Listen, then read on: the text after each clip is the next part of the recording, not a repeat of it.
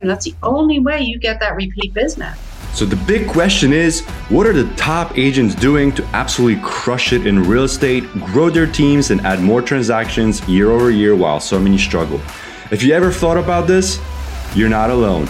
No one has been able to get the answers until now. We spent the last few years helping agents sell billions in real estate, rubbing shoulders with top producers, which got us thinking, how can we expose more people to these insights to help raise the standard in the whole real estate industry? We then realized that we could help bridge the gap by getting the secrets from the best of the best so that you can succeed. My name is Andrew Dunn. And my name is Peter Michael. Welcome to Elite Agent Secrets. Be confident. That's a skill. If you have no confidence and you walk into a house, it means you don't know your product, you don't know your contract, and you don't know what the hell you're doing. So learn every aspect of that contract. One of my listing appointments with a new recruit was 2.5 hours. And the only reason why it was 2.5 hours is they didn't know what they were signing. They were leery. I had to go line through line on that contract. Thank God I actually knew what the contract meant. Most of us don't. We look at a contract, we don't know what it means. Do you know what FIRPTA means? Do you know what a 30-day title cure is on a sell purchase contract? Know your contracts. Know them. That builds your confidence level. And once you've learned all of that, now you know anybody can sell anything. You sell a house, you sell a pair of shoes, you sell a pair of sneakers, sell a car. That's a product. You know the product. But do you know the actual contract that has to be written for it and your listing agreement? You've got to know all that stuff and your addendums. So with building your confidence in that stuff, is it a case of sitting yourself down and just reading through them and Googling it? Is it a case of sitting with a broker? How would you do it? Would you leverage someone else who knows it inside out? Would you sit next to them whilst they do it? Like, how would you do it? I'm self-taught because these were all things that occurred. These were all mistakes that I made. So from my mistakes, I can pass them along to other agents. When I go to a house or sit down and we're writing a contract on the hood of a car, because I always have the contracts with me, the guy says to me, hey, can you explain it to me? I don't know. He's an attorney. And of course he is. And I'm like, yeah, do this. And he's like, what the heck are you talking about? So this is all a learning curve. That's how I got my education, from an attorney on the hood of my car. But I do with the new recruits. There's flex MLS, like MLS classes, free MLS classes where you can learn the contract and somebody is teaching you on a webinar. Yeah, it's recorded. You could do it at your own leisure, but you have to know what you're selling. You've got to know it. You're not an attorney, so you can't go into the legal aspects of it, but you got to know it. You have to have a basic understanding of it. You have to. So I have an agent now. She's got a voice problem, and she gets nervous, and she sounds like she just sounds like she's giggly, laughy, ha ha ha, and she says, I don't understand what I'm doing wrong. I just don't get it. Nobody wants to give me their business. And I say, it's not funny. She's nervous, so she laughs. I said, it's not funny, so we're going to work on tonality. And I give her my time. I said, we're going to work on it. We're going to do it. And converting someone like that to somebody like me that's years and years of practice. She's got a long road ahead of her, but she's got to put in the time to do it. It's interesting. I had a coach, and I used to have like the nervous laugh that you're speaking of too, right? Because it comes from a lack of confidence or just being unsure, and you think you're breaking the ice or whatever. You're going to smile and it's all going to pass over. And every time I did that, he literally did the same exact thing. It's like, why are you laughing? This isn't funny. Yeah. With a straight face. And sometimes, you're like, wait, eventually you're like, oh shit, like your brain actually kicks in and it starts thinking like, oh yeah, this shit isn't funny. Why am I laughing? And then once you become conscious of it, and then you're like, oh. Right. Oh, and that comes back to practicing your scripts, because there's nowhere on those scripts does it say, No, those scripts, once you've got those scripts learned and once you've memorized those scripts, there's no room for the laughing. After the fact, yeah, you might, but it's not funny. I'm not making light of the situation. She came to me with a legitimate question, like, what am I doing wrong? And that is what you're doing wrong. And how do we fix that? And how do you do it? And, if I put in the time, are you going to put in the time? Like, go home and read these scripts. You want to do it on Zoom with somebody, call your mother, do it with your mother, but do these scripts so you can lose that lack of confidence. I mean, can you imagine getting a call, calling it expired, being confident enough, showing up at that expired, and it's a $4.5 million listing, and you're in competition with Douglas Elliman, top producer in the world, and you walk in with this nervous lack of confidence, you're not getting the listing. No. It's just not going to happen. You're not getting through that front door. You're going to be asked out. Correct. Well, exactly right. I mean, it's everything is, I drive my clients make fun of me, not fun of me as in ha ha, but fun of me as in, okay, she has balls. I drive a 2019 Chevy Malibu. It's a $15,000 car. It's brand new. Well, it was brand new, $15,000 car. And then number one, I live in South Florida. Number two, my clients are all assholes. They get in the car with Starbucks coffees, croissants, and I'm like, wow, have we no respect? And obviously I don't say anything because that will definitely not get me a contract signed. So I said, well, screw this. I'm trading in my beautiful little Cadillac and I'm going to get this cheap piece of Chevy. I love it, actually. That gets you from point A to point B. It gets me right, but it's not. But it puts my signs in it. I don't care if you get in my car with a dog. No, sure, by all means, get in my car with a dog. But when I pull up to $4 or $5 million listings, and I'm showing my clients the houses, and the real estate agent, the listing agent pulls up with a Range Rover, a Porsche, a Lamborghini, whatever that agent has, I get more respect than that other agent does because I'm humble. So one of the other things that I have to say, being humble and straightforward has gotten me more business than being egotistical and pretentious. So just remember that. Just always be true to yourself. I'm very straightforward. I wasn't always straightforward. It's a skill I had to learn. I got a listing in South Palm Beach, Intercoastal, small, from a 74-year-old lady that I'd shown a house to. And it was a house on which I had 52 offers. It was a small condo priced at $80,000. I had 50 offers come in on that house. And she goes, you think he'll take asking price? I said, are you kidding me? I've had 102 showings. I got 50 offers on the table. It's exactly what I told her. I said, so anything under asking price is not going to cut it. I ended up selling it for $102,000. Walked her through the house. She asked me again. She said, hey, do you think? I said, no. I said, I'm going to tell you the truth. I said, you really want to buy it? You're going to be in the $100,000s for it. It was an $80,000 list price. You're going to have to be in the $100,000s for it. She goes, wow, you're blunt. Okay. I get a call from her 2 weeks later. I really like the way that you handled that seller. And you were straightforward. Can you list my apartment? So I did. So, but be humble, like you said, be straightforward. There's no secret way of selling real estate. So in Florida right now, most of the world right now, a lot of us are getting very lucky. We don't have to work.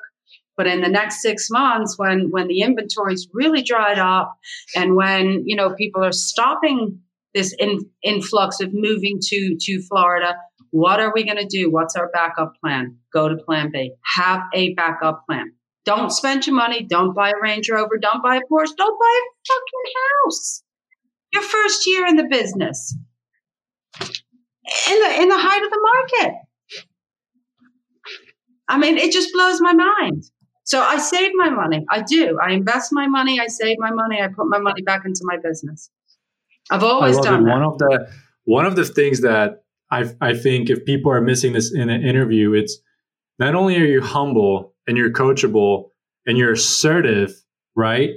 But you're also the transparency. It has come with the years of experience that you've had. So you're just sharing that, right? So sometimes it can be misinterpreted, like we initially talked about, but being rude or, correct, being too, correct, quote unquote, intimidating. I've actually been called from, I'm not, some of the teammates, that have seen me in action that don't know me are like, if she's really not approachable, she's intimidating. I'm like, well, if you don't get the time to know, if you don't even want to sit with me and get to know me, then that's how you feel that I am. That's not a problem. But I was not always this assertive. I was that, hey, do you need something? I'll give you the shirt off my back kind of person. Of course I was. And I'm not really sure because I lack that confidence in real estate.